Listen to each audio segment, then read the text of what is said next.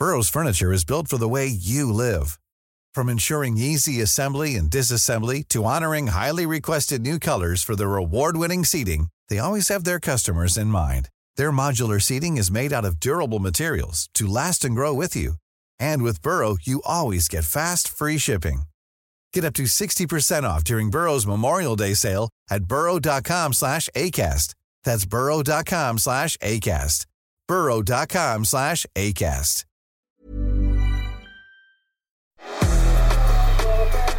It's a feisty edition of the Gegenpod, this one. Premier League legend Michael Bridges and Socceroos icon Mark Schwarzer were just meant to duke it out. Former Matilda Amy Duggan will be in to play peacemaker as we look at the Premier League sack race, the big talking points in Europe, the Socceroos World Cup countdown, and the Matildas World Cup draw, with plenty more. I'm your host, Teo Pellizzeri. Let's get into the Optus Sport Football Podcast. This is the Gegenpod.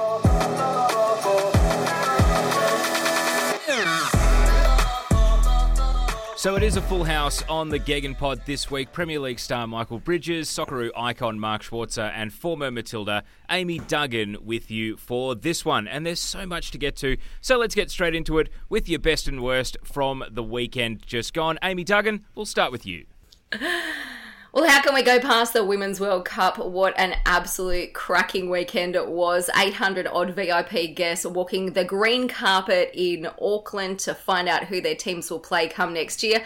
Waiting with bated breath to find out who Australia would line up against. And it turns out it's Ireland in the opening match, obviously followed by Nigeria and Canada. But I cannot wait for that Irish match. Best of the weekend, I cannot look past my twin boy and girl's 16th birthday.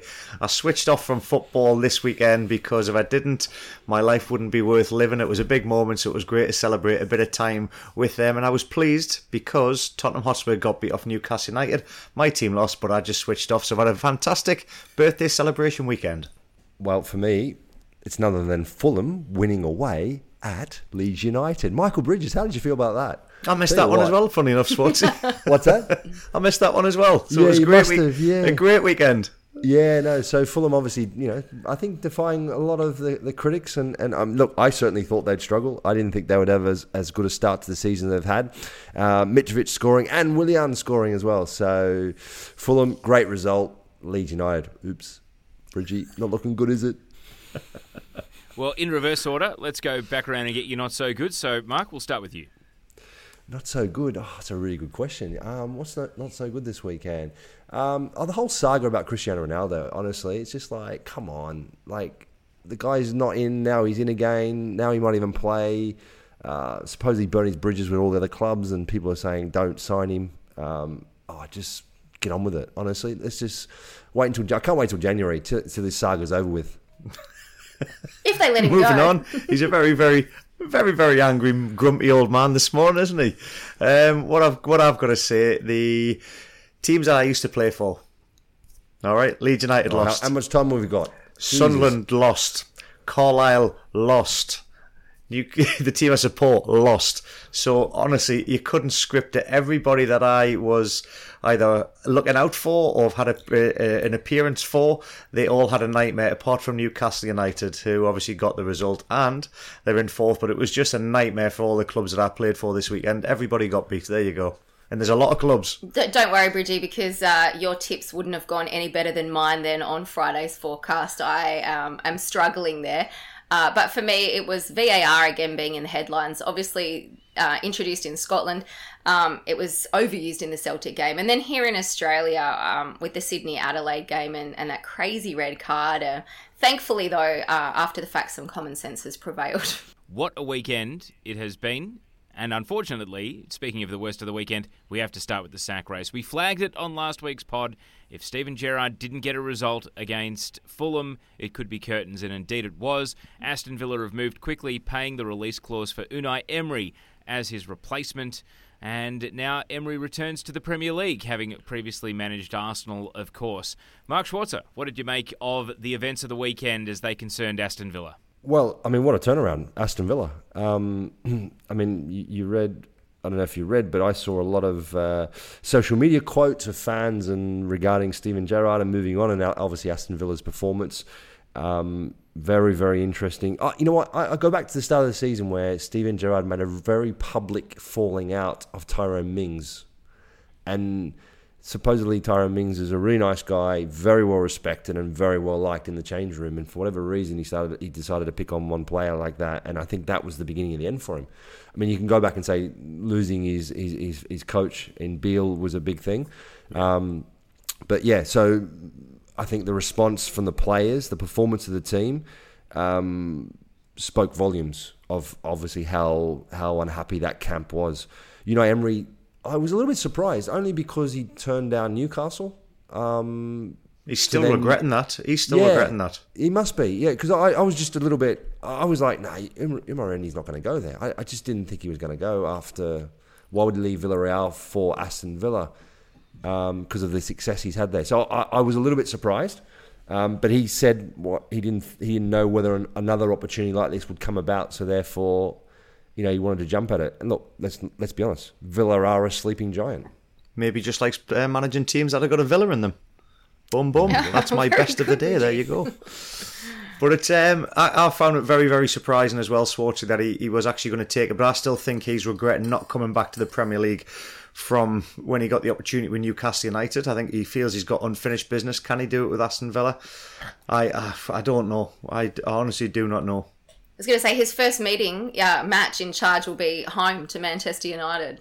So coming in on the 1st of November, obviously. So a big one straight up. Well, there's an easy 3 points there for him. So he'll get his season off to a great start under his first managerial game. But yeah, I mean, listen, I want to see him do well. I like Villa, I like them on paper. And I thought it was a huge decision. You've just mentioned Steven Gerrard had the falling out with Mings.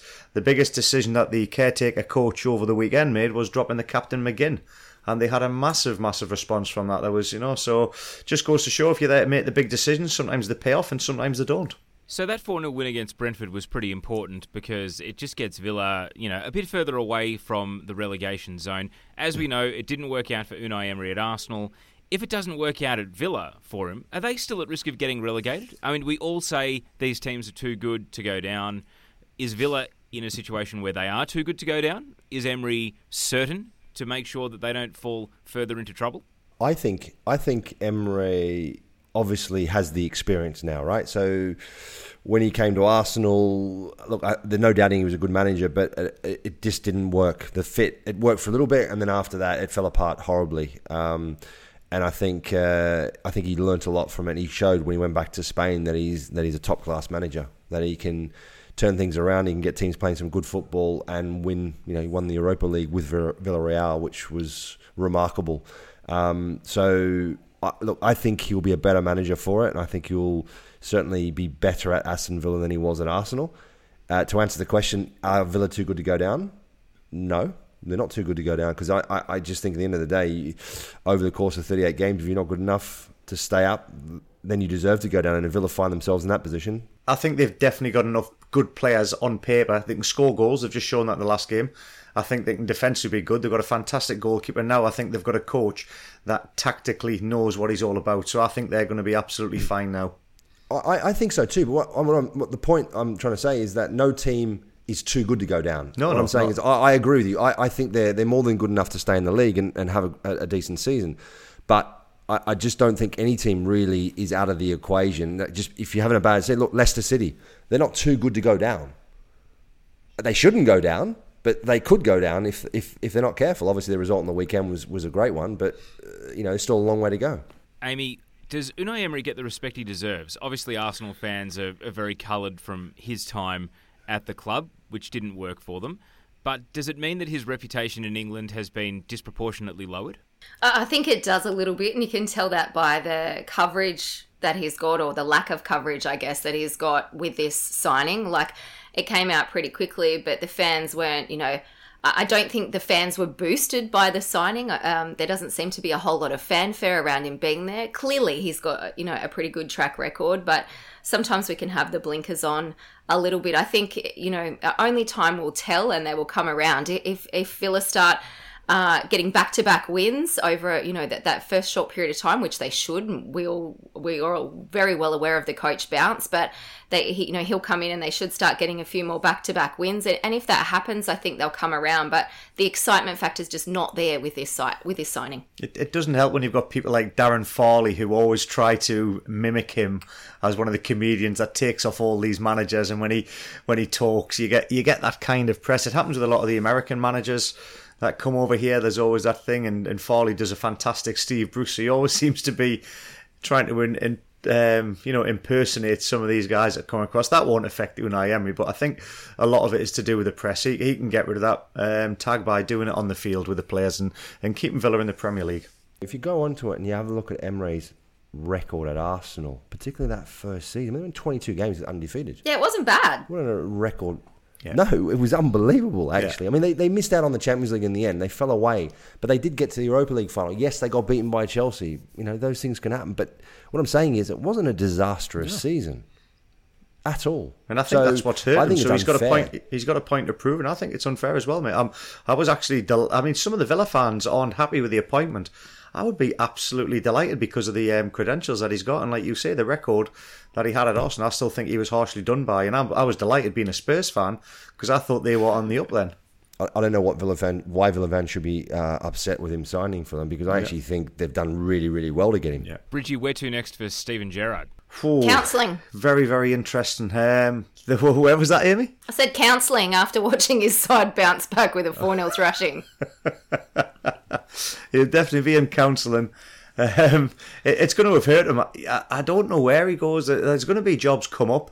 What he did at Rangers was absolutely fantastic. He got them back bouncing and competing against Celtic.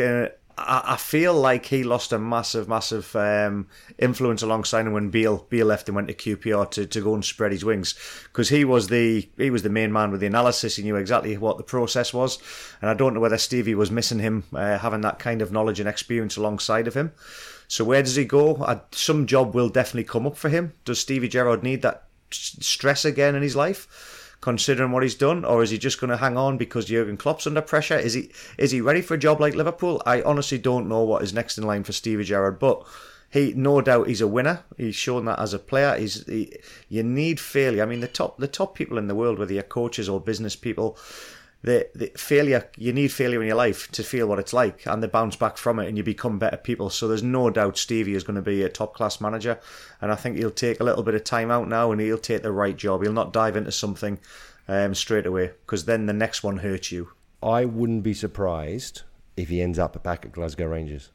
Giovanni Van Bronckhorst is under a little bit of pressure. They drew at home to Livingston on the weekend. Livingston even had a player sent off. They got thumped obviously by Liverpool in the Champions League, even though it probably wasn't really a true reflection on the performance. However, I think he's on a bit of shaky ground, and now that Steven Gerrard's even available, I wouldn't be surprised. Would he go back and tarnish that, considering the success he had there? Can he go there and better that? Depends on how hungry he is to get back into management. So look at his record at Villa. It wasn't particularly great. So what other team in the Premier League would take him? You can't tell me. I don't think many Liverpool fans would say, yeah, he's got to take over at Liverpool. Where would he go? Well, very valid point. God, I don't like agreeing with you. One last one on Villa.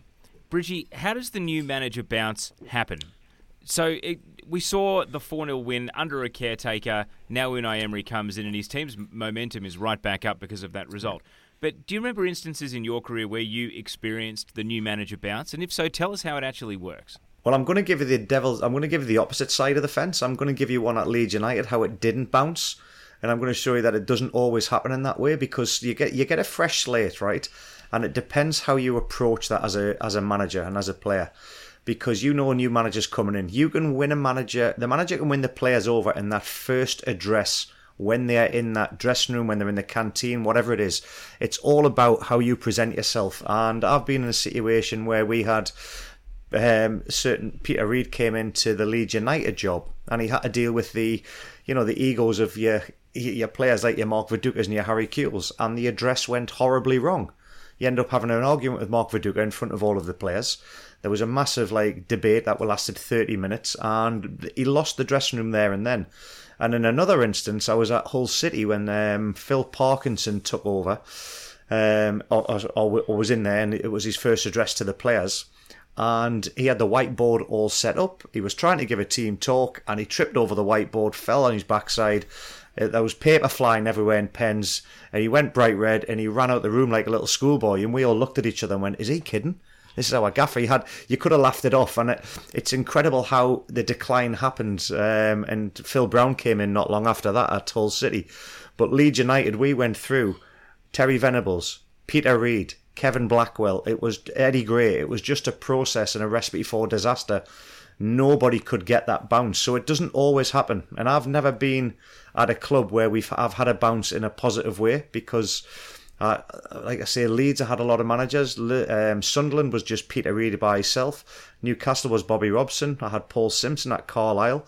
In the two clubs where we did have a managerial change, it was a complete adverse effect. It was a nightmare. Mark, do you have an example to contrast, Bridgie, of the new manager bounce actually working? I had it. We had it at. I had it at Middlesbrough when it wasn't quite. It was a new face. So Brian Robson wasn't replaced. He was assisted. And it was one of the men that Michael Bridges mentioned earlier on was Terry Venables. So TV came in, and it wasn't long after he was managing Australia, and I kind of fell out with him a little bit, and then next minute he's been employed as the assistant manager at Middlesbrough, and we all kind of knew he was coming in to take over, and Brian Robson was still as head manager, but TV was going to come over and run the show basically, and I was obviously a bit concerned about where I was going to, position with him, but it was all okay. But the minute he walked in, and just the way he spoke to players and the way he assured players, the way he talked to them and asked them questions about what players thought was going wrong, what the players thought they needed, he automatically he instilled a calmness, a confidence in players that actually he was listening to our concerns because we felt that wasn't happening and it wasn't being addressed.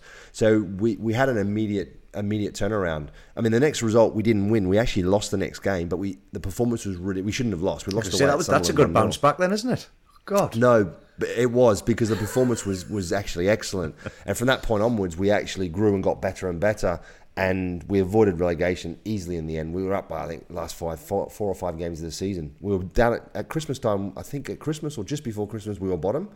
And then come the end of the season, I think we finished 4 or 5 places above the relegation places and with ease. So again, TV did it the right way. Speaking of relegation, Leeds United are in the relegation zone. Jesse Marsh, Bridgie, will he even make it to the World Cup break? Do you know what it is? I've got to say, after spending time with that man on pre-season and seeing the way that he was able to have that charismatic approach, the way that he addressed the players that we've talked about, he's the enthusiasm, absolutely amazing. And I think the lads had gone from a Bielsa, where they didn't have that kind of relationship with him, and it had, they understood it, and they got it, and they were all on board with it. And even seeing them in the seeing and hearing what's been going on of late, I thought it was very, very harsh after the game. I know they've lost. I thought it was very harsh the way Jesse Marsh, he went to address the players and the fans after the game, and it's the first time I've seen the fans turn on Jesse Marsh. So there's a massive, massive decision that's going to have to come. I think he has got until the World Cup because they've got Liverpool away, they've got Tottenham away. The home game against Bournemouth is the big one, and I think everything hinders on the Bournemouth result to see how it goes. But he's definitely a man under pressure. He knows that. He recognises that.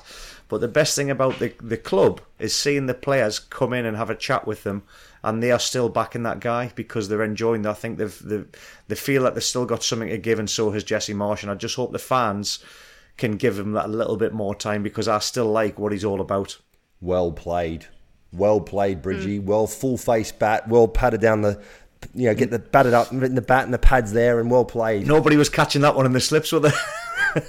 Go on, Amy. Well, I was going to say 8 games without a win is 4 straight loss. There's problems, I think, with this team for me watching. There's problems at both ends. So they've led a couple of times this year and let those leads slip. That's a serious problem, being unable to hang on. But they're struggling with finishing, and defensively they're struggling a little bit. And Schwartz, I'd love to hear from you because there's criticism of their goalkeeper as well.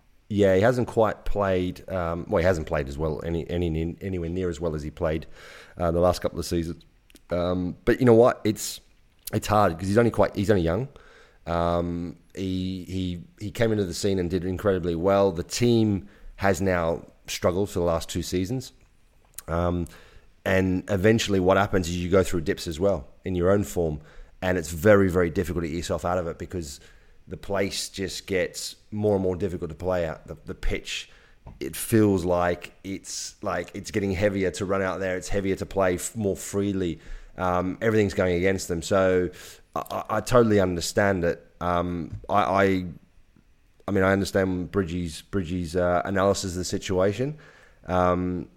But I can't see Jesse Marsch staying Schwartzy, much longer. What they've got to remember, they took Chelsea 3-0 at home. They absolutely played them off the park. First half against Arsenal were non-existent. The change of tactics at half-time. Rodrigo came off. Bamford came on. They took Arsenal's second half. Arsenal had 1 shot on target. Leeds had, I think it was 8. The finishing in the last home game was... It's a massive, massive problem. So you've got to start as a fan. You've got to start thinking, well, hang on, I know we're losing games, but we are creating chances. If Leeds were not creating chances, I'd be saying, yeah, it's time to flag something. But they are, and the chances are just going to take something to come off somebody's backside to get them kick-started. But at the moment, in the last 2 games, the game against Fulham was nowhere near good enough on the park, and the game against Leicester was nowhere near good enough. So they are the only 2 matches this season where I've kind of thought, hang on a minute, there's something amiss here from the attitude, the determination, the body language, and too many mistakes.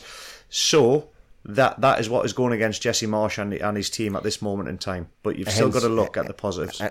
And hence why that could be the end, right? So you got Liverpool away, which obviously not many people are expecting. Liverpool, too much Spurs, from. Bournemouth. And the next game after that.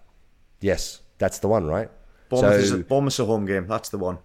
That's the one. If he doesn't win that, and I can't see any other option. Let's talk about some of the candidates on the market. Sean Dyche appeared on Sky Sports and said, watch this space about his return to management.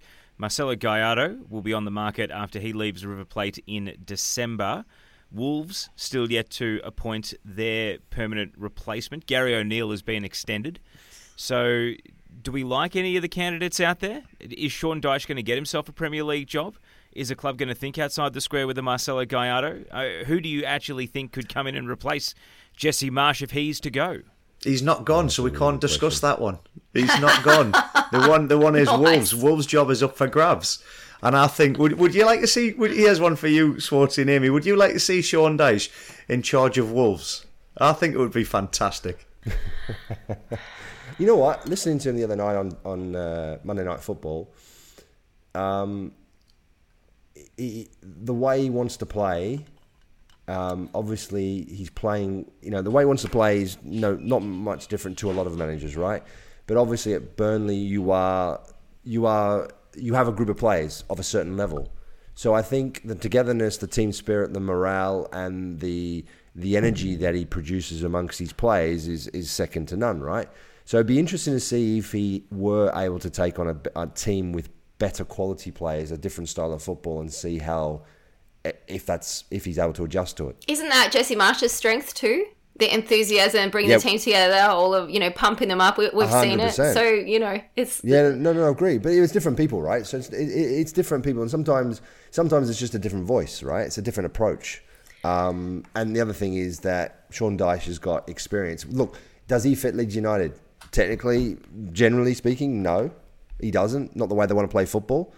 I think if you appoint someone like Sean Dyche, you're accepting that you're going to play a different style of football. There is no way the backroom staff in Victor Orta would allow Sean Dyche to manage Leeds United. I'm telling you that. He goes against every vision and philosophy that they're all about.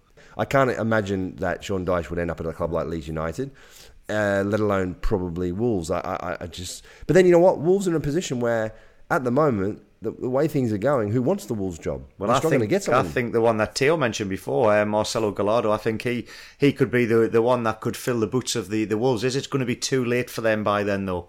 That's the they're thing. talking about even bringing Nuno back in. Yeah, I know, it's incredible, isn't it? I don't think some of the players wouldn't accept that. That actually wouldn't surprise me, because I think their list of people who are interested is going to get shorter and shorter the longer it goes on if they keep playing like they are, and therefore you're going to struggle to find someone who at least they're used to, they know what he's like, and he did play some good football to begin with, but obviously lost the change room by all accounts. Give it a Steve Bull. There you go. That man knows how to find the back of the net. Can we just go back to Gallardo for a minute, though? Because I was just going to say, he's previously linked with Manchester United and Barcelona. He's won 14 trophies with River Plate, obviously.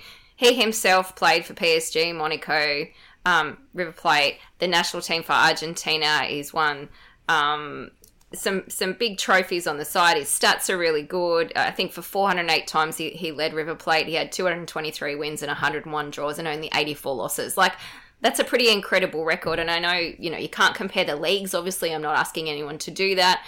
I just feel like if you're taking a club that's had 14 years and is embedded and culturally embedded in success in one way, would he be able to get results straight away in the top league? The other issues in the Premier League, which we will get to, Amy, Liverpool lose to Nottingham Forest. They are a Jekyll and Hyde team at the moment. What did you make of Liverpool's performance? I don't even know. What do you do with this side? It's crazy. I picked them to win. I know, I did get warned that, it would be hard for them to win at Forest. I'm like, this is Liverpool. Why are we even having this conversation? Van Dijk, obviously, as a defender, being criticised for heading the ball back across rather than, being 5 yards out and banging it into the back of the net. Klopp's obviously up and down with this. He seems almost... He seemed almost resigned to the fact that they're not going to be right at the top this year. I don't know how Liverpool says that that's okay. For Liverpool not to play Champions League, to me, is bizarre. Amy, they have had their fair share of injuries. They're too predictable at the moment, and they are much better when Núñez is part of the side. That's all I can say. So, Amy, after 11 games, you're writing Liverpool off and saying they're not going to finish Champions League. No, Michael Bridges said it after 10 games. And I think what Amy is 11. saying there, correct us if I'm wrong, Amy, I was coming up with the same thing. When you play Harvey Elliott, Curtis, and Fabinho, where was it, Fabinho in the midfield? The three midfielders in the last game against Forest? I thought he disrespected Forest. It was almost like, listen, we'll go out, this is going to be easy. Yeah. We're not going to win the league this year. Jones, it's about Fabinho, Curtis Harvey Jones, Elliott. yes. I think he was almost resting the players for the Champions League, and I think they've given up on the league. I really, really do. Now, is that acceptable? I don't think they've given up on the league. I don't agree with that. There's no way in the world they've given up possibly winning the league. He's definitely given up winning the league. Why would you disrespect Forest like that? No, but they need a bigger squad. They're not. Hang on. They're not disrespecting Forest. Liverpool fans say that they are world champions, world class. That is not a world class midfield. Harvey Elliott has been playing every game this season, and he played a lot of games last season until his injury. Fabinho obviously is a very good player. Okay, Curtis Jones. There's one question. Okay, that's an example or one person I could say. Okay, yeah, right. Is he of the level of the rest of them? Probably not. But he's still always done a job when he's come in and played for Liverpool. And up front, Salah, Firmino... Salah didn't even get Carvalho. The ball hardly, Schwartzy, in that game. No, but what I'm talking about is the personnel. It's not disrespecting Nottingham Forest. They lost the battle. They lost the battle in midfield. They couldn't control the game like they normally do. And I thought I was chuffed a bit when I saw the result, actually, because when I saw the lineup of Liverpool, I was thinking, oh God, yeah, here we go, giving Forest a right free hit at them. So you're saying, Schwartzy, obviously he's got lots of injuries to deal with, that he needs a bigger squad. Look, he needs more money to spend because he hasn't spent as much as Pep. Here we go. No, not at all. No, I'm not at that. No, not you. I was doing a Jurgen Klopp. All I'm saying as well is, if you think about the players that are injured, I mean, some key players, right? So, I mean, I know Matip's been a bit of a glass man anyway over years. Diaz is a big one. Konate, okay, is in and out of the team anyway. But Jota, those two, certainly Matip and Jota have missed. Mane obviously still missed. They've never really been able to replace him as yet. Darwin up front has struggled a little bit for consistency. But, I think... So they're not good enough then? Overall, if they haven't, if they're not throwing it away, they must be not good enough. A couple of seasons ago, they had a lot of injuries, and they still performed really, really well. Right? They're obviously at a bad moment, and they've had a bad start to the season for Liverpool's standards. But I'm not writing them off after 11 games. No way in the world. To finish in top 4, no way in the world I'm writing them off after 11 games. Would you sack Klopp? No. Why would you sack Klopp? I'm only asking, mate. Jesus, steady on. If you look at the time he's been there and the success that he's had and what he's been able to do with the club and how he's been able to build them, how would you sack him? I know people have talked about it. I know lots of people have said, Liverpool fans even saying it. It was just ridiculous. Let's move on to one other Premier League result we need to discuss. Michael Bridges, we were speculating as to whether or not Newcastle needed to load up in the transfer market in January to consolidate top 4. Do they need to set their sights even higher than that? They can't set their sights any higher than that. Anything is a bonus. I think European football, even if it's top 8, is seen as a massive success this year. They've got January to come. They've got the main man, Isak, who will come back after the World Cup, hopefully fit and ready to go. They're in a very, very good position. Eddie Howe has absolutely galvanised this team, the region. He's grasped the new direction that they want to go, and he spent the money very, very wisely. And he's got a team of players that he's just built massive relationships with them, and they've all just gone in the right direction. And I think they could have been a lot higher. You think of the draw against Manchester City when they were winning 3-1. The draw with Liverpool, the match at Tottenham, beating Tottenham for the first time this season that they've been beaten at home. That was a huge, huge result. And who knows where they can go. Now, I'm gutted to beat Tottenham because Tottenham is my team. But I am absolutely delighted because they've got into the top 4, and at the start of the season, Mark Schwarzer annihilated me along with a lot of people on social media for me saying that Newcastle could get into the top 4 this season. Oh, hang on, did we say after 12 games or did we say after 38 games? We said after 38 games, but I'm just having my moment to shine, so let me finish, please. Just take a photo now, Bridgie. Take a photo of the table exactly. now. Yeah. So, Teo, like I say, can they go higher? Potentially, yes, they can. Who knows? The backing with Amanda Staveley in the group, they may say that January, if they're in a position where they're still with a potential to get Champions League football, they may invest heavily. Just to get the right personnel on board. But we'll have to wait and see. Like I say, I think it's about top 8 finish for them. But man, they are flying high, and the region is absolutely buzzing. So Bridgie, if they do spend in January, who are they going to buy, and what are they looking for, more to the point? What are they looking for? Callum Wilson has been absolutely unbelievable. Can you rely on Callum Wilson? He's got an injury prone history. So I still think they need to get another striker in there. They've got Isak, he can play up there on the left-hand side. Almiron is having the time of his life. So if you're asking me for one more, what would I go for? I would go for a left back and a striker, and possibly a winger just to cover for Almiron. I'm not asking for much. And a midfielder and another one. I think they need another midfielder. I do as well. I mean, look, as well as Sean Longstaff has done, Joe Willock's done okay, I still think they need another midfielder too. Good, like top quality. Yeah. Up front, I think they need another striker. I think, look, Almiron's been unbelievable. 12 games, 6 goals. What a revelation he's been. I think Dan Burns done really, really well at left back. I think he's done whenever he's played. I think he's done incredibly well. Their signings, I think, have been very good. Botman looks outstanding as well now. He had to wait his turn. And the goalkeeper Pope as well coming in absolutely outstanding for Newcastle. And yet for England was an absolute calamity. But the fans up here love him. You're listening to the Optus Sport Football Podcast. This is the Gegen Pod. We'll go around the continent and also talk about the Socceroos World Cup countdown and the Women's World Cup draw on the other side of this short break. It's that time of the year. Your vacation is coming up.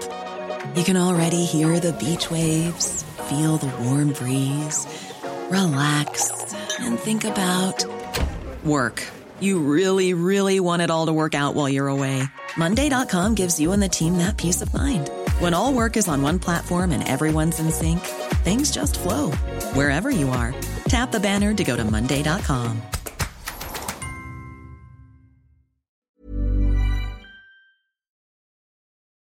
Welcome back to the Gegan Pod. We've got Mark Schwarzer, Michael Bridges and Amy Duggan with us today. Quickly on some Champions League stuff. We are halfway through a Champions League week. And, well, some interesting results this morning. Chelsea going through to the knockout rounds. Manchester City, not so impressive, 0-0 draw against Dortmund. And Postecoglou's Celtic held to a 1-1 draw by Shakhtar Donetsk. But, Michael Bridges, as part of an Optus Sport original, you caught up with Celtic assistant coach Harry Kewell recently. Tell us how that went and what that chat was all about.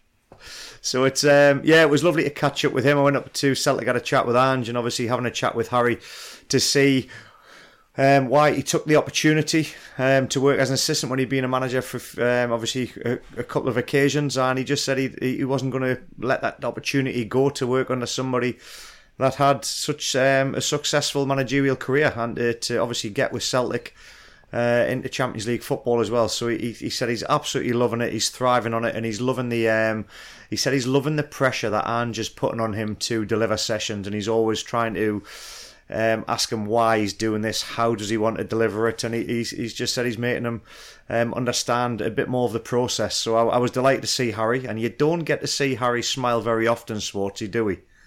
No. So to see Harry smiling in a relaxed environment tells me that he's loving life as a coach. He said the toughest part about the job was being away from his family, because obviously his family live in Manchester. And he's up in Glasgow, but it was lovely to see him, and I thought the interview, you'll see his personality come across tremendously well, and I presume that's down to the interview process. We won't touch on Barcelona because a lot of people will have listened to this after they've played their penultimate Champions League game. They might be knocked out at this point. But Quique Setién, a former Barcelona manager, comes in and replaces Unai Emery at Villarreal. That battle to be best of the rest, third place though. Atletico Madrid are now in the chair. Bilbao had their fun. Betis are still contending. Sociedad are up there as well. But Mark Schwarzer, is it now a case of Diego Simeone and Atletico, they will be the number one contender to try and break the Real Madrid-Barcelona top two stranglehold in La Liga at the moment? You'd be mad to write them off. I still think, yes, Atletico Madrid, with all the players they have, the history and the years of being the one that can break that monopoly of the two teams of Real Madrid and Barcelona. I think Sociedad, I don't think you can write them off. I think the last couple of seasons they've been knocking on the door, and there's certainly some teams that you can't underestimate. But I still think Real Madrid, Barcelona are ahead of the rest. Being at the El Clasico, I was actually surprised at how poor Barcelona were. I thought Real Madrid at times was really, really good, but I was surprised at Barcelona. And you know what? It's going to be interesting to see how that unfolds, because by all accounts they were budgeting on getting to the quarterfinals of the Champions League. And if that goes pear-shaped, who knows what's going to happen, and how much more of the image rights they need to sell, and how is that even possible? Can that continue? And what will actually happen to Barcelona if they are allowed to continue to do what they're doing? And by all accounts, it doesn't look like it's going to end anytime soon. Well, speaking of budgets, of course, Sociedad sold Alexander Isak so late in the transfer window, they'll have that money to reinvest as well in January if they want. But there's one other La Liga game we need to get to, and it segues us nicely into our Socceroos World Cup countdown, because our Mobile, who had been struggling for game time, seemingly thrown on in a lost cause situation, down 4-0, at least he set up a goal. Cadiz may have lost, but at least he made an impact off the bench, Schwartzy. And can that lead to more game time and much needed game time for him in the countdown to the World Cup? Absolutely. Look, he's a top kid. I said it when I interviewed him. I've had a couple of opportunities to spend some time with him after that when I was in Spain myself, because he lives like literally 10 minutes maximum from where my house is in the south of Spain. Beautiful part of the world, and I got together with Awa and his girlfriend, lovely girlfriend, on a couple of occasions. And look, no doubt, he's finding it tough when you're not playing football. Doesn't matter where you are, doesn't matter how beautiful the area is, the surroundings is. It's difficult. Language is a problem. There's all the usual things, right? So World Cup coming up, so you can imagine what's going through his head, not playing games and the communication and everything else. But he's determined. He's working really, really hard. And look, I think it's a great moment for him that he had a chance to get back into the team, get on the pitch, and actually make a difference when he gets on. That's what's key. And I, we've had lots of chats over the last couple of weeks, and he's a strong boy mentally. And look, I'm confident that he will get some more game time, and I wouldn't be surprised if he finds himself in that team sooner rather than later. Just quickly through some of the other Socceroos-related headlines. Nathaniel Atkinson's been cleared of a serious ankle injury, but will sit out for what was quoted as a few weeks. Aiden Hrustic, Graham Arnold has said he's spoken to him and is optimistic about a recovery in time for the World Cup. Cam Devlin, as a result, more and more important as these injuries stack up. And Mark Schwarzer, it leads me to ask you, what is our starting midfield versus France now that we have Aiden Hrustic in a race against time? Oh, look, I've spoken to Aiden as well, and he's hopeful, like you've just said. He's hopeful that he'll be fit. He doesn't think he thinks it's probably unlikely he'll play any football until then, match football. But who knows? Hopefully he may. Look, if he's fit, I think he has to be there because I think he's one of our best players. And obviously him and Moy. Aaron, obviously, he's getting enough game time. If he's not starting, he's in and out of the team at Celtic, and I think it really suits him the way that Ange plays and the way that Celtic play. And hopefully he continues and stays fit. Tommy Rogic, again, another one I think needs to get some consistency. Needs to play every week, and if he can and show some form that we know he can show, then I think he's a given as well. He has to be in that team. Schwartzy, how much is that injury, like the one we're talking about with Rustic, you're saying he's not going to get back on the pitch before the World Cup, like playing competitive games, but how much does that interrupt a player's fitness, their touch, their timing? It's still a gamble. It is, but I mean, there are some friendlies, from my understanding, leading up to the World Cup in that short break. I hear that teams are actually having a whole lot of friendlies. So maybe he'd be ready for something like that. Look, I think there's been, on many occasions, many examples of players going to the World Cup off the back of playing very, very little football. Unfortunately, it's probably not a great example to use, but more often than not, there's quite a few of them that don't particularly do that well from it, and you can clearly see they've been out of it. However, with the national team, with players like Aiden Hrustic and how professional he is and how fit he is, and the physios and the sports science department within the federation as well, I'm more than confident that if he's fit, if he's able to do the work on the football pitch, at least in the on the training ground, and anything extra, I think he'll still be in enough of a good shape to play for Australia. If we've got Harry Suter, Kai Rolls, Nathaniel Atkinson, potentially anyone else, how many walking wounded can you take in? That's the big question, yeah. That's going to be Graham Arnold's biggest dilemma. That really is, because you can do it with one or two players. I don't think you can do it with many more. Certainly players that you're looking at playing. Certainly within your squad, you'd be looking at every player should be at a level where you're thinking, right, any one of these players I may need to play. And if you're already going there with 4, 5, 6 players that have hardly played any football in the last, some not in 12 months, others in the last couple of months, that must be a real concern and a real headache. I'd be worried. I'd be worried about that. Trent Sainsbury was an interesting one. He turned up as a train-on at Melbourne City. So, I mean, he's left his team in Qatar. Can we assume that means that he's gone and sought out this opportunity because he knows he's going to the World Cup and there are no risks there? That is a good question. It is a little bit strange. I mean, look, we know often, certainly within Asia, that players can move off from their clubs very, very quickly. New managers come in, change of heart, they change of direction. They want to bring their own players in. I'm not quite sure what's happened with Trent, but to see him back in the A-League, again, the worry is how much game time will they get between now and the World Cup. With Trent, I suppose he's not injured. He's going to be able to train. He's going to be at certainly at a good level of fitness. And Arnie obviously knows him very, very well, and he's been in and around the Socceroos for a long, long time. So I would suspect that Arnie is not really concerned about the fact that he's not going to be playing every week. And if anything, he's probably maybe a little bit happy with it, the fact that he's not have to worry about him possibly getting injured. Now, one more on the World Cup countdown. We're about 2 weeks away from the squad of 26 being named, but you might have seen over the weekend, Uruguay, Netherlands, other countries announced their squads of 55 publicly. Gareth Southgate, like Graham Arnold, is keeping his secret and has not told a single player who's going to the World Cup. Mark and Amy, you both played for your country. In the countdown to a major tournament, would you rather these things be out in the open, or do you think that the guessing game is worth playing, or is it actually a case-by-case basis concerning how strong or deep your squad actually is? I think you're limiting yourself by putting that 55 out there because, as you said, you don't know where injuries are going to come from. I'm pretty sure there's a decent squad of 50 players he's looking at, let's be clear, but he doesn't obviously publicly want to put it out there. There'd be players you know are going to the World Cup, and every squad inside every squad knows who those players are. Then there's the next tier where you know you're fighting for a position, and then there's the outliers that just maybe if they have, a great couple of months right before the World Cup, we'll jump in. And we've spoken about all three tiers of that. To go and lay it out there for the world to pick and be public about and have their opinion on, I don't think it's, I get it, but I don't think it's healthy for the playing group.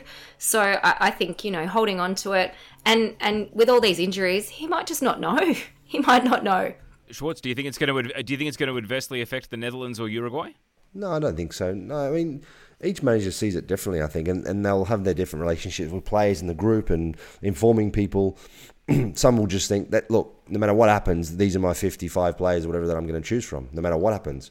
I think with Arnie, exactly what Amy was saying there, that he just won't know at this moment in time because there are so many question marks over injuries, fitness levels of certain players, and then there may be more. Hopefully there's not. There may be more injuries. And the other thing I think what's cool about it is that you have the opportunity that if someone does do something special the next 3 or 4 weeks, that you might go, hang on a second, this guy, something about him, something's caught my eye, it might be a little bit different. Maybe someone who's been looking at for a while and they just needed something extra from them and maybe they're going to do something. Who knows? There may be a complete flyer at the end. I think it would instill hope in players that fall outside that core group that know they're going, but it may also instill complacency in some of that middle group as well. And so I think, knowing that they're in that squad. So I actually think from a coaching perspective, it's smart to hold your cards close to your chest. Bridgie is the one member of this pod who wants England to win the World Cup. Would you rather have known the inner workings of Gareth Southgate's mind and seen what his depth chart actually looks like all the way down to number 55, or do you agree with his approach to keeping it secret? I would like to see the process. I would like to see the squad members because there was a couple of players playing in Italy. Smalling for Roma is having an absolute cracking season. I'd love to think that he was going to get a go. And we've got another ex-player, Tamari, again, another lad that I'm thinking, where are they? Because Maguire's been a nightmare, do you know what I mean? Who did you say, Tamari? Not Tamari, sorry, Tamori. I'm just saying, because I don't know Tamari. I know Tamori. Tamori. You know who I mean. Who are you going for? Who's your team? Listen, anybody in place of Maguire at this moment in time. So it'd just be good to actually see. What I would like to see is the amount of players and how far his web has been cast to see who is on the radar. Yes, I would. Do you reckon he's going to pick Harry Maguire? Like, if you had to put money on right now, do you think Gareth, knowing what he's been like, how he's made his selections throughout the last 12 months in particular, do you think he'll pick him? I think he will, yes. I do as well. You know Gareth more than I do, and I think he will because, yeah, I really do. He's had him at past tournaments where he knows he's been able to rely on him. And I just think the pressure's got to him at club level and obviously the last international. But when you're going away for that World Cup, I think he will pick him. And that's, that's a good thing or a bad thing. You might get the best out of him because he will do a job for Southgate if he puts that faith in him. But very, very dodgy at the minute. To put a full stop on that discussion, I think fans and media alike want to see the 55. I think it'd be a huge benefit to Australia if all our teams, senior and junior, put out those long lists as well as just the squads. Let's move on to a different national team, the Matildas, because we had the Women's World Cup draw and the Matildas got the Republic of Ireland, Nigeria and Canada in that playing order in their group. Amy, you were on the live coverage as it all happened. Now that you've had a few days to decompress, how was the experience and how's it left you feeling? It was an emotional roller coaster, wasn't it? Waiting for all these names to come out and then thinking we got one team and then realising they can't go in our group and just having to wait. I'm a little more relaxed today than I was on Saturday night. I think this group is winnable. It will not be easy, but the road is never easy for the Matildas. And to face Ireland first up in what will be, by ticket sales numbers, an absolutely packed out stadium. And there are calls from fans at the moment to move that game. So we'll see how that plays out. But it'll be unbelievable. We know what Canada has to offer, obviously, playing them just recently. And that will be, to me, the game that determines 1 and 2 in this pool. It should be clear cut.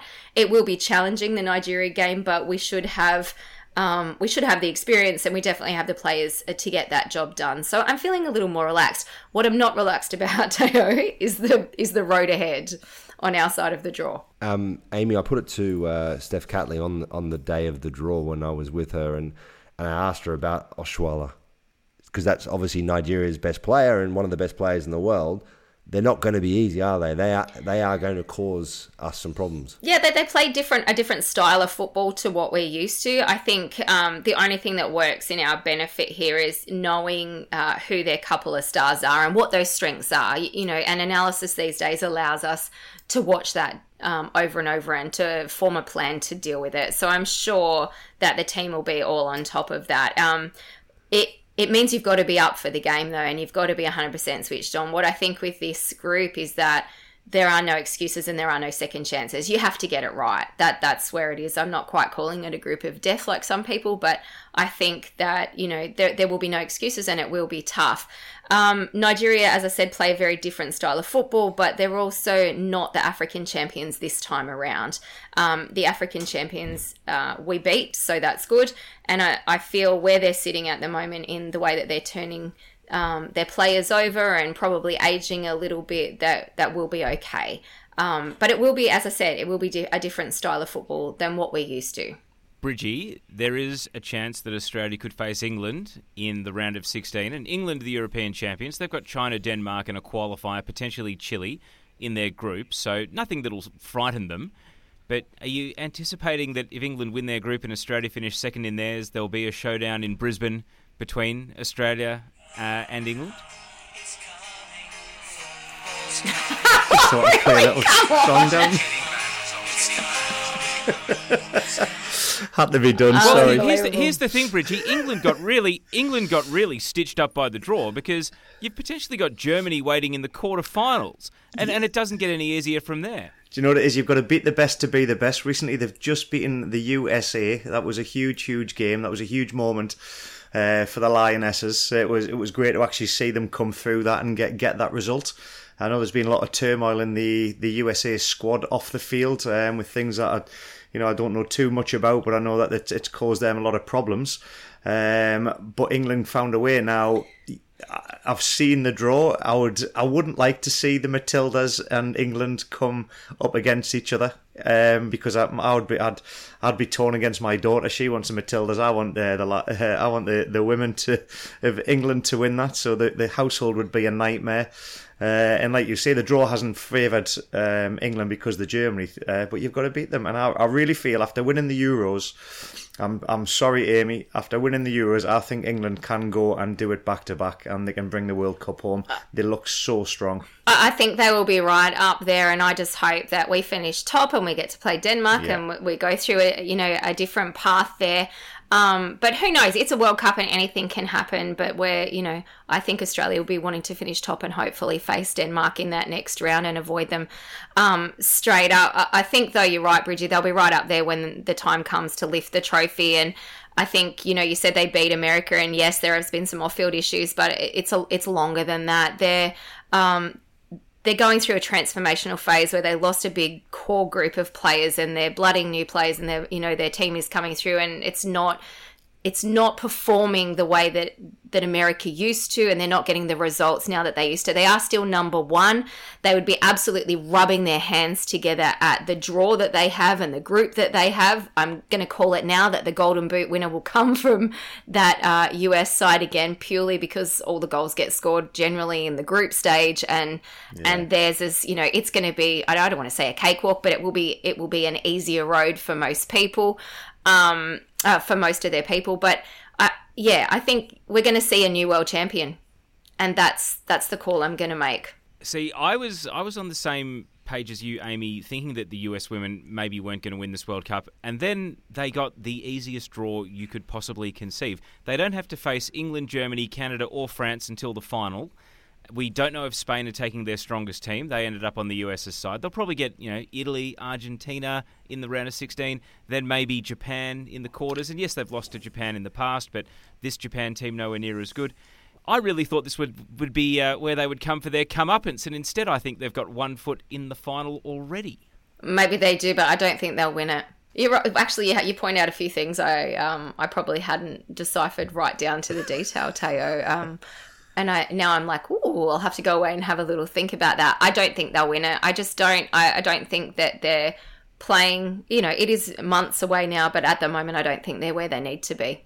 Amy, that could have an adverse effect on them playing easy games. It could go into lackadaisical. They might not get the challenge that they're needing. They might not be able to get that tactical style of play to break down the best teams. I know. A lot of the time we say about PSG when it comes to the Champions League, they win their league so easily year on year, but in the Champions League they have so much failure. It could be a similar thing with that easy group. It doesn't mean that there's going to be an easy pathway. Or it could help them warm up.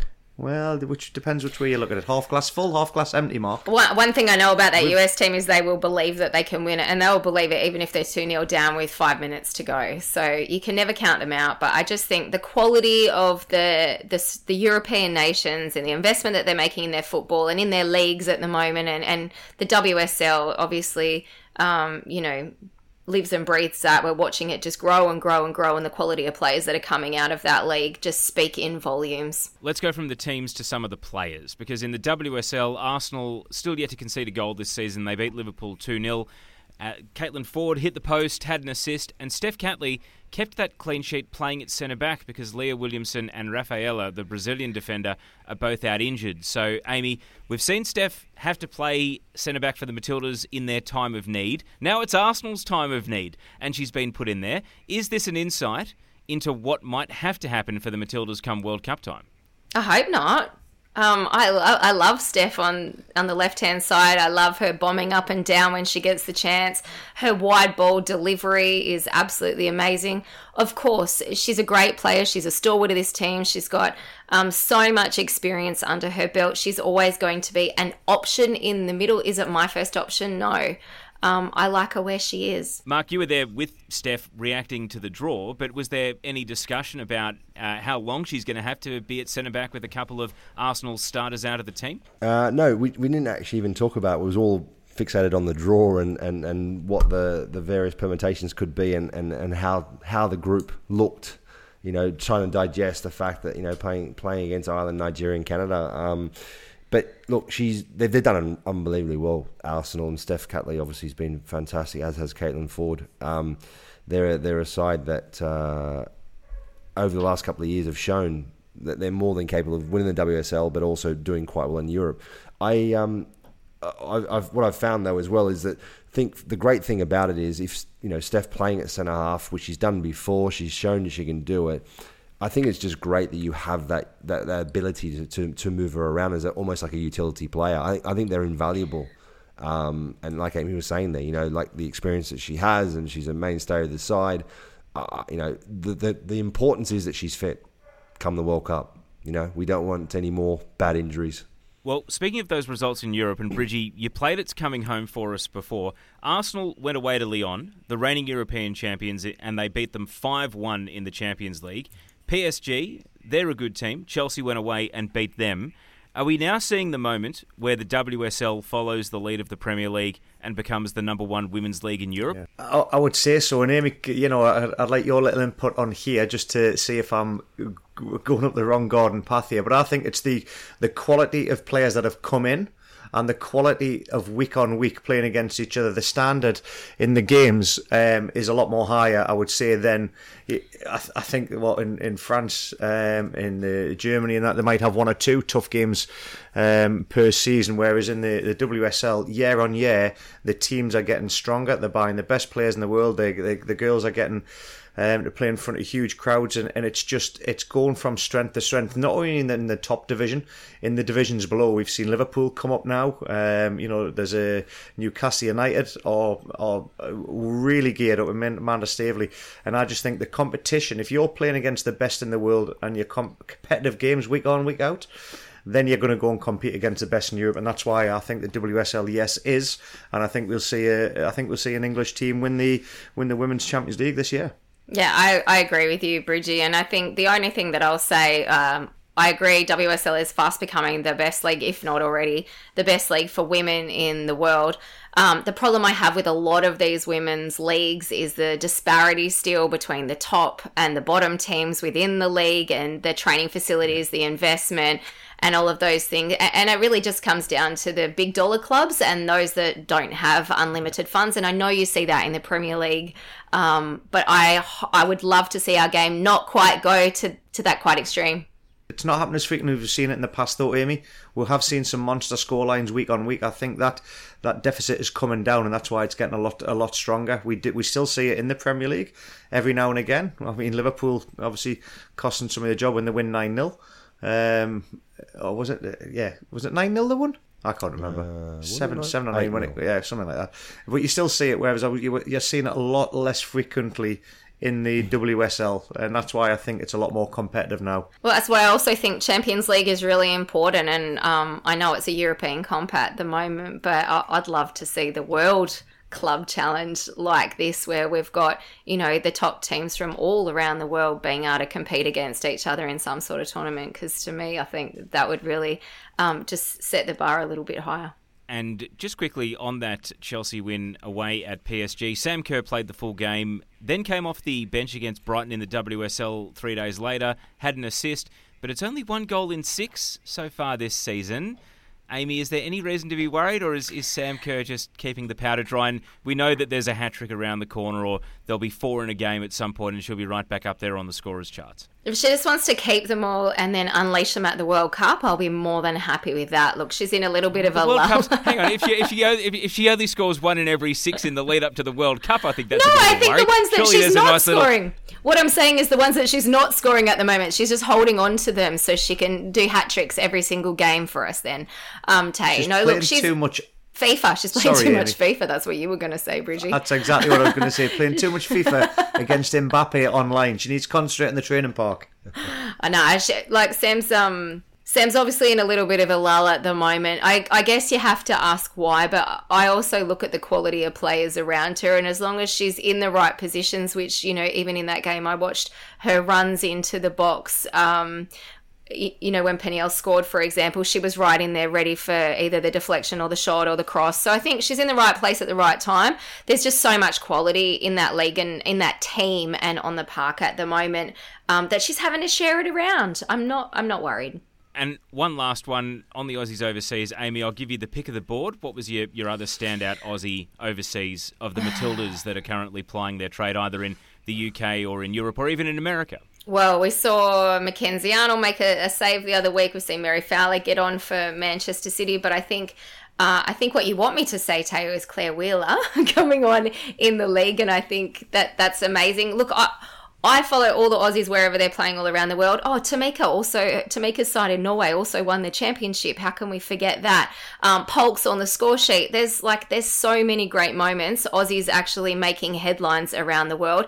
That is the important thing. Our girls are getting minutes, but are they getting enough? I guess that's the question here. When you talk to someone like Mary Fowler, she's in that Manchester City training environment. We know it's amazing. We know they have amazing facilities, but at some stage you have to weigh that up with actual playing minutes. For me, I want to see the players getting more minutes, or as many minutes as they possibly can in the lead up to any tournament, but all the time. I wouldn't want to be a player just in a great training environment and not playing. So the question comes here, do you drop down to a lower tier of football or a lesser team just to ensure that you get minutes? Is it all about winning? And I'd like to see what Bridgie and Swartzy have to say about that.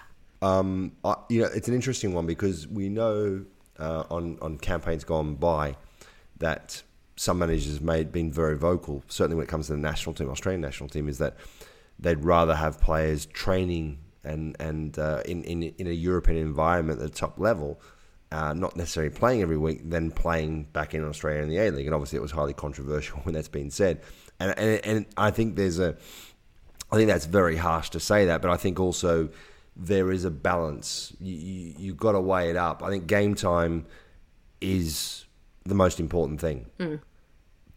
But you have to also look at the level. So I think when you look at the game time and you think, okay, the World Cup is at this level, where's the game time in comparison? Yeah. How does it rate? I mean, you're never going to really necessarily replicate the World Cup level, but how close is it?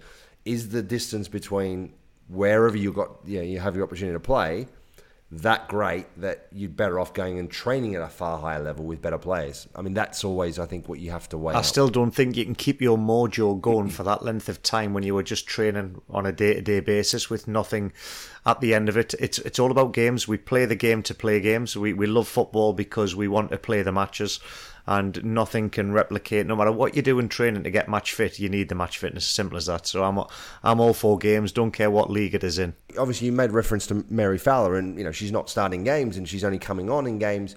So she's doing them. She's at the highest level. She's at a very, very high level, training day in, day out, and she's getting opportunities. Minutes, yeah. And I think over time she will end up being a starter for that team. 100%. Yeah.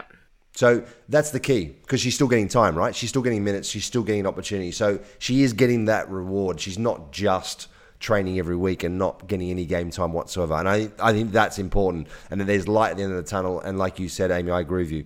It won't be long before she's in that starting lineup week in, week out. Mark Schwarzer, thanks for joining us this week on the Gegan Pod. Thank you, mate. Michael Bridges, all the best to you. Have a fun weekend. Thank you very much. Can I just ask our Australian friend from the Socceroos, Mark Schwarzer. Schwarzer, have you got a bit of a cold I detect there? You sound a little bit stuffed up on the nose, or... No, it's just my big nose, mate. Is it?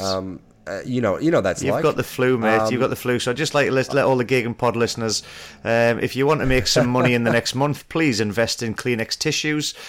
Share prices will go through the roof, the amount that Schwartz's used this week on his nose. Good night. God bless. And I'd listen to that because you're talking from a man from a lot of experience. Amy Duggan, thank you for your company this week. Thank you. A big thanks to Amy Duggan, Michael Bridges and Mark Schwarzer for joining us. Don't forget the Premier League has a huge clash to kick us off this weekend on Saturday night with Manchester City away at Leicester City from 10:30pm Australian Eastern Daylight Time. Goal Rush from 1am Australian Eastern Daylight Time on Sunday features Spurs, Chelsea and Newcastle, and if you're pulling through or up early on Sunday, you can see Liverpool play Leeds United from 5:45am Australian Eastern Daylight Time. Then on Monday morning, there's Arsenal hosting Nottingham Forest from 1am Australian Eastern Daylight Time, followed by Manchester United against West Ham from 3:15am Australian Eastern Daylight Time. La Liga kicks off on Saturday morning at 6am Australian Eastern Daylight Time with Mallorca against Espanyol. You can see Barcelona play away to Valencia from 6am on Sunday, and Real Madrid play Girona at 2:15am Australian Eastern Daylight Time on Monday. The WSL continues with a mega Monday, including Sam Kerr's Chelsea from 1am Australian Eastern Daylight Time as one of 5 concurrent games, including Manchester City versus Liverpool, while Arsenal play West Ham from 5:45am on that Monday morning. And the J-League is back after a week off, with Kevin Muscat's Yokohama F. Marinos playing Urawa Red Diamonds from 5pm Australian Eastern Daylight Time on Saturday. Thanks for listening to the Gegan Pod. Make sure you rate us 5 stars wherever you get your podcasts and hit subscribe as well. My name's Teo Pellizzeri. Thank you for your company this week on the Optus Sport Football Podcast. This was the Gegan Pod.